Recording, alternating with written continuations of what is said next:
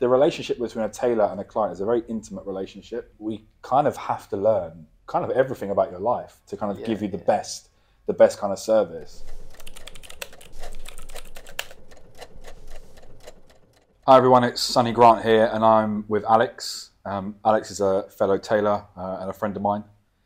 We're doing a little bit of a different kind of video today, so it's going to be sort of like a podcast, question and answers type video. We've got 5 topics that we're going to go through, kind of talking about tailoring and menswear and fashion in general. And yeah, if the video is good, then it's good, and we'll do some more. And if it's crap, then this is the only one you're going to see. So yeah, should we jump right into it? Yeah. Good. How are you? I'm very good. Good, good. Happy to be in London. Yeah, in the Strand, the famous Strand. In the Strand, yeah. Lovely view from the window as well, the Royal Courts of Justice behind us. So your type of tailoring, I would say that you're more of like a European style tailor. Yeah, I'm more like Italian Neapolitan style. Yeah. I'm in love with Neapolitan style. And I'm more of like a classic British tailor. I think for the uninitiated, when we say European style or Neapolitan style, essentially the way you can define that is slim fit suits versus regular fit suits. In a nutshell, there's more to it than that, but that's the kind of the big difference is the fit. So generally for Neapolitan style suits, we cut kind of a much more tapered and slim fit look. It's closer to the body, yeah. And it has the V shape. It has the spalla camicia shoulder with pleats, the patch pockets. It's more, I would say, it's more of a statement piece. I would say it's very kind of it's a very defining suit. I like Neapolitan style tailoring. I was just trained as a British tailor, and my own suits tend to be more on the roomy side. I tend to prefer, for my own body anyway, to kind of have a more relaxed fit. I do like the patch pockets though. Yeah, I mean, I absolutely love your suits. I mean, tell everyone your Instagram, because I really think they should check you out on there. Yeah, it's Alexandru Popa. Yeah. With double R. So I'll tag him in the description below, wherever you're seeing this. Probably Instagram, maybe YouTube. I don't know. But yeah, definitely check Alex out. You're some exciting news, which is being published for the first time on this video. You're leaving London and going to Romania. I'm leaving London, and I'm looking forward to go in Romania and establish my business over there. I will travel to the major city in Romania and do some trunk shows there. So kind of like going back to your roots, isn't it? That's how we started, is doing trunk shows and like meeting people in coffee shops and stuff, and that's how we all started. Yeah. Before we got these like really nice showrooms and all this other stuff, I remember like sitting in a Starbucks and like meeting a client with a suitcase full of fabrics, and it's a big step, but huge step. Yeah. Is there a big tailoring scene in Romania? I would say are some brands over there who are doing quite well, but no one, I think, is very established there. Yeah. Like, we have here Severo, or we have in Italy Neapolitan tailors and but there's no like Romanian Savile Row. Yeah, it's. Well, you might have to make it. You might have to start the Romanian Savile Row. Yeah. There we go. I'll come and open a shop in Romania. Okay, so the first topic is the evolution of London's tailoring scene and its impact on global fashion trends. I think it's an interesting one. I think London put tailor on the map, right? So bespoke tailoring started in London in the 1700s. And yeah, we've kind of always been a major player in tailoring. I mean, we are probably, I would argue we're the best, right? Yes. Other countries would say no. You know, Italy is always trying to get the top spot. America as well, surprisingly, there's a lot of really good tailors in America. David Ambrico is one that I know. He's really, really good. But then interestingly, he does like British tailoring, but in America.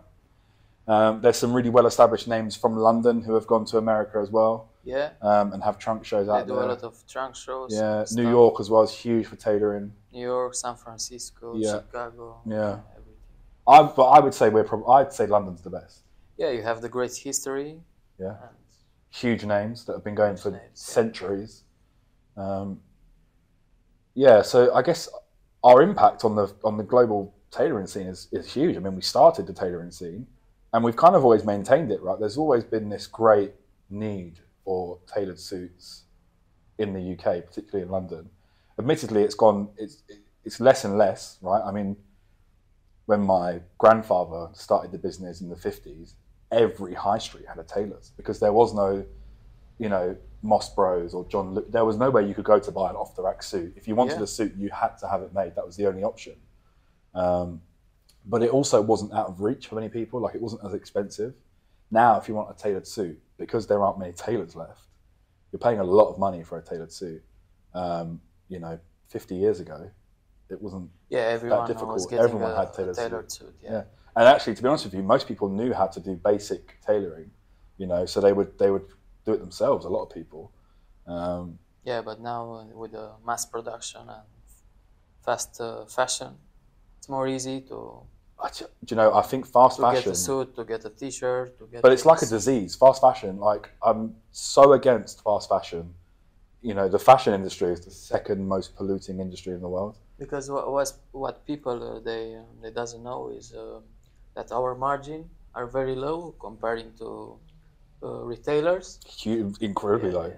Because when you get a made-to-measure suit or a bespoke suit, you pay for the production, actually for the work, for the real work, and for the fabric. Yeah. When you pay for a retail suit, you pay for the rent and for the marketing, for everything. And us retailers are buying these suits in incredible quantities. Yeah. So they're able to take advantage of a lot bigger buying power than what you and I have. So we're buying fabric by the meter, and they're buying suits by the ton. They're buying like 1,000 suits at a time, and they're usually made in countries that have a low wage, right? So places like Vietnam, Thailand, India, huge for suit making, and they're paying like a fiver for a suit, and they're selling it for £200. Whereas you and I, our margins are ridiculously low. I think there's this misconception actually that tailors make a lot of money. Like, people think we're millionaires. Yeah. I wish we were millionaires. I think there are a couple of tailors who have done really, really well, and they make a lot of money. But the majority of tailors actually don't make a huge amount. We make good money, right? We're not poor. We do make good money. Let's not pretend we're victims. We do make good money, but we don't make the amount of money that people think we make. Yeah, because this is about passion. It's about the lifestyle. Yeah. This is not a job. No, it's a lifestyle. It is a lifestyle. It is. It's way more than a job, and I think you really have to have a passion for tailoring. It's not something you can just walk into, right? Yeah. I mean, even learning the trade is so difficult. I mean, there's no school. It takes years, and it takes mistakes, right? You have to mess it up so many times. I mean, I remember my first few clients after my granddad let me loose on people. Like, the suits were terrible. They were disgusting. But you have to make those mistakes. Yeah. I mean, we're going off on a tangent now. The topic was London's tailoring scene, its impact on global fashion trends, and we've just gone off on a tangent. But so onto fabrics. So finding the perfect balance between like style, quality, comfort, price. Price is a huge one as well, especially in the current climate we're in, where everything's more expensive and no one has any money. Obviously, we both have clients who are very easy to work with, and they know exactly what they want, and it's simple and it's done. But we also both have quite a few clients, probably more actually, who have never had a bespoke suit before. They don't know what they're looking for. They don't know anything about fabrics. How would you guide them into that process? Yeah, it depends. Like for me, I have a lot of international customers from like 25 countries. So it depends the climate. I have a customer from Middle East. They need. You're not going to give them a heavy wool. Yeah, I can't give them like a Harris tweed. Yeah. You'd give them like a linen or a fresco or something like that. Yeah, something linen, something I don't know, Loro Piana Super 150. Yeah, something light. Something light, and I think the second thing is their lifestyle, their needs, like how many times you wear that suit. Yeah, that's a big one. If Yeah, you wear it like every day, then you need a fabric that gonna stand up. need to stand up because. Yes, I mean suits. So Suits can wear out if you wear them every day and you've got a fragile fabric. Yeah, don't go and get like a Laura Piana Super 200 suit if you're going to wear it 5 days a some week. people think the higher the number, better the The quality. better, yeah. But it's not like this every time. Yeah, and people often mistake price for meaning quality, and to a certain extent that is true, right? Most of the time, when things cost more, they usually are better quality, but it's all subjective, isn't it? Because if you, like you said, if you wear a suit 5 days a week to the office, actually a really expensive fabric isn't going to do you any favors. You're probably going to want, you know, some kind of wool blend or some kind of like more of a performance fabric that will, you know, that will take stains and you can brush them off, or, you know, it will take wrinkles a bit better, and it won't wear out as quick. Yeah, it's interesting. I think the relationship between a tailor and a client is a very intimate relationship. You know, we kind of have to learn kind of everything about your life to kind of give you the best kind of service. Yeah, when a customer come in, you need to analyze him. Yeah, and know everything about him. It's kind of how like he talks, how he behaves. Yeah. So, you know, it's sort of like the relationship between a man and a barber, isn't it? Like once you find your barber, you don't go anywhere else. You stick with your barber. Same with a tailor. Once you've got a tailor, you never leave, right? Because that tailor has taken so much time to get to know you, and you know, even down to like measuring clients, you have to learn the intricacies of their body, right? Some people have lumps and bumps and whatever in certain places, and we have to make sure that suit fits perfectly, you know. Which I think is why people are willing to spend more, right? Because like me, I have some customers from Singapore or Middle East. They're just calling me 2-3 months in advance and tell me, Alex, I'm coming to London, so make me 2-3 suits. You choose the fabric, you choose everything. Yeah. And when they come, I go to them, to their hotel, just fits him. Everyone is happy because they trust me. I know what they want, and in this way I can work with them. Yeah, I think it's nice having that relationship as well, where the client just goes, do you know what, you do what you do. Yeah. Here's the money, and you just make it happen. I've had clients that have come to me before and they've said, look, I need a blue suit, and I don't care, right? You do the rest. You know, I've already got their measurements because I've worked with them before, and they just leave me to it. I design the suit, I pick the fabric, you know, and they just give me that basic requirement. It must be blue. Great, done. And they have nothing to do with it.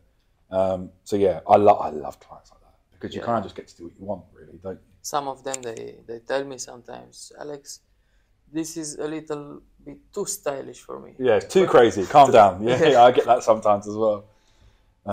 What's next? The personal touch. So how customer consultations bring a design to life in bespoke tailoring. I think that's the beauty of bespoke tailoring, isn't it? Because you can essentially, what I always tell my clients is, if it's made out of fabric and you can wear it, I can make it, right? You know, because I get clients say, oh, can you do this? Can you do that? And the answer is most of the time is yes, right?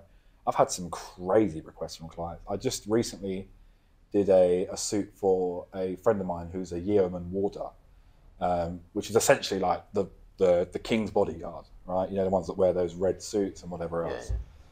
And he had a bespoke suit made, and he wanted to incorporate UK and his military history, but without kind of being too crazy. So what we did was we got a really nice deep blue fabric, and the lining of the jacket was like a scarlet red silk to match his tunic that he would wear, and then the lining for the waistcoat was kind of like a white silk, a white twill, and that together compromised the colours of the Union flag. And so it's subtle, right? He knows the reason why those colours exist, but really, if you were just a person looking at his suit, you wouldn't know. You just see red, blue, and white, right? But it's those small things that we do, those kind of personal touches, that I think creates that experience that the customer keeps on coming back for. And I mean, you know, I think the experience is one of the key of doing this business, because And it is an experience, isn't it? You know, like we'll have customers come in and, you know, we'll give them a beer or we'll give them some wine and we'll play some music and, you know, we don't rush. You know, appointments take an hour, 2 hours, 3 hours, and everything's just considered. Everything's thought about. Because it's how you make the customer feel. Yeah, and there's plenty of tailors out wearing there. your suits and being with you as well. Yeah, well, you kind of almost do become friends with your clients. I mean, a lot of my clients now, I go out for lunch with them, I go for beers with them. Yeah. Because it is such an intimate relationship that you do kind of become friends. But yeah, I think the customer consultation is key. That first meeting is critical because it's where you lay the foundation, right? It's where, you know, it's where the person tells you their likes, their dislikes, what they want, their vision. And you as a tailor, your job is to take those kind of thoughts out of their brain and turn them into a tangible object that they can wear. And I think that's quite a unique skill that we have, is being able to, you know, I've got clients that have come to me before and said, I want to look like James Bond in Dr. No, right? And this is the suit I want. And I have to we can do this. Yeah, we can do this. I love it when clients do that because then I've got a reference, right? I can just go home, I can watch the film and I go, great, I'll make that suit. No problem. Yeah, I think that's key in customer consultation. So topic 4, the future of bespoke tailoring. I think bespoke tailoring will always exist. I'm hopeful anyway. I do think it's taking a trend or a shift even towards the more casual. Because I think the quality will ever exist. Because I think quality is the key, and I think using the very high quality fabrics with very high craftsmanship. That's the key. Yeah, and I think that there are a lot of... Will be timeless. There are a lot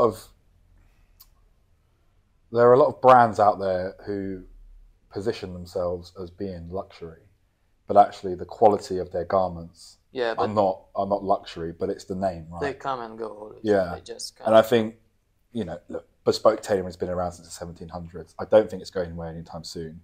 What I do think is it's already happening, but I'm looking forward to it really accelerating, is the kind of whole sustainability angle. Bespoke tailoring is kind of the original sustainable business, right? Because we've always used natural fabrics. We don't mass produce, so we've never mass produced. So we always make to order. So in a sense, it's inherently and kind of naturally sustainable. But there are some really interesting things happening in the space. You know, there's some really interesting sustainable fabrics that are being researched, and you know, I'm quite looking forward to how it's going to go. I mean, I had a colleague of mine who works in fabrics and textiles. Oh, okay. And he showed me a fabric that was made out of olives, which I think is really interesting. Yeah, and do you know what? It felt like cotton, but it was 100% olives. And it's those kind of things that I think are really going to accelerate in the next 5 or 10 years. And I think innovation is coming as well. I mean, look, everyone's talking about it, so I may as well bring it up, right? AI, artificial intelligence. I tried a few times to innovate this business and maybe put this business in online, but this is a business in person. I think AI will change that. I think AI will change that. I don't think someone can measure you by an app or a platform, because everyone has his own style. So some people like to show a little bit of calf on the shirt. That's some true. People don't. Yeah.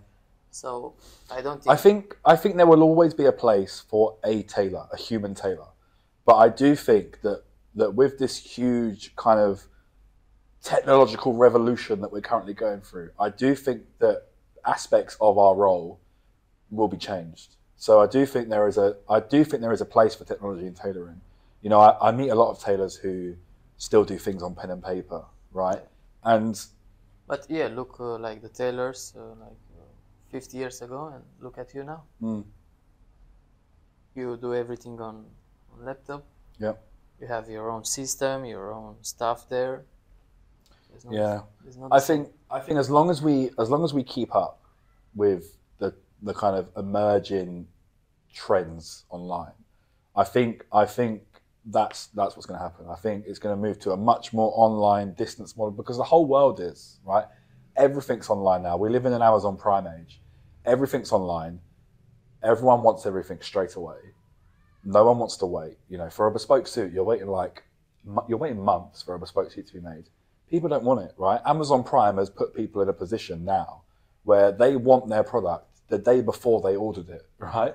So yeah, I think tailoring is here to stay, but I think it will, in the next 5, 10, 15 years, I think there will be some significant changes, particularly in the sustainability angle and kind of what fabrics we're using. Obviously, wool has always been sustainable. Yeah, of course. It's sheep hair, so it's always been sustainable and it always will be sustainable.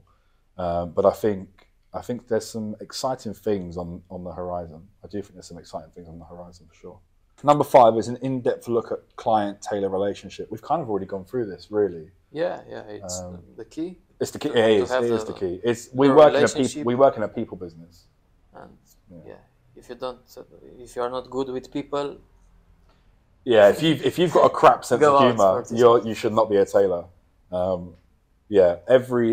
Every tailor should aim to be someone who everyone wants to be friends with, right? Yeah, exactly. Yeah. That's a good point. That's what every tailor should be like, because it's interesting. Like whenever we do these events on like Savile Row and we go for like these drinks parties and all the other tailors are there, it is the best night out ever because everyone chats to each other, everyone's super friendly. And it's because we've all mastered the art of being people.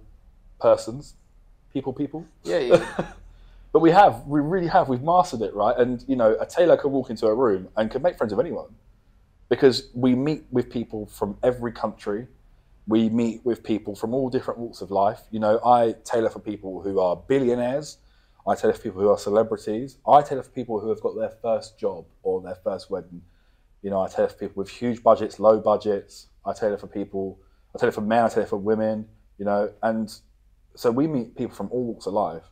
So we kind of have become experts at being nice people. I think that's the key. You can read people and maybe at some point even read people's minds, because we do kind of know what clients want before they want, and we shouldn't stereotype. Because when a guy enters the room, you already know. This guy wants this, that, the and how much money he has in his pocket. You know already. Yeah, and we shouldn't, but we do. Like, we shouldn't stereotype, but I'll get clients, and as soon as they walk through the door, I know exactly what kind of suit they want. And I don't even bother showing them anything else, because I know that, here's the book, and I know you'll find something in there that you like. And I don't think I've ever been wrong. Yeah. I don't think I've ever been wrong. You can just tell, right? We've just hundreds and hundreds of clients. You just kind of build up a database in your head of what because people are not like Bill Gates or Mark Zuckerberg, who are wearing a T-shirt and they are billionaires. Yeah. Very few rich people actually do that. Most of them actually openly express their wealth. They show up, It's very interesting. It is very interesting. Wow. I've run out of topics. Have you got anything you want to talk about? Goodbye, motherfuckers. Goodbye, motherfuckers.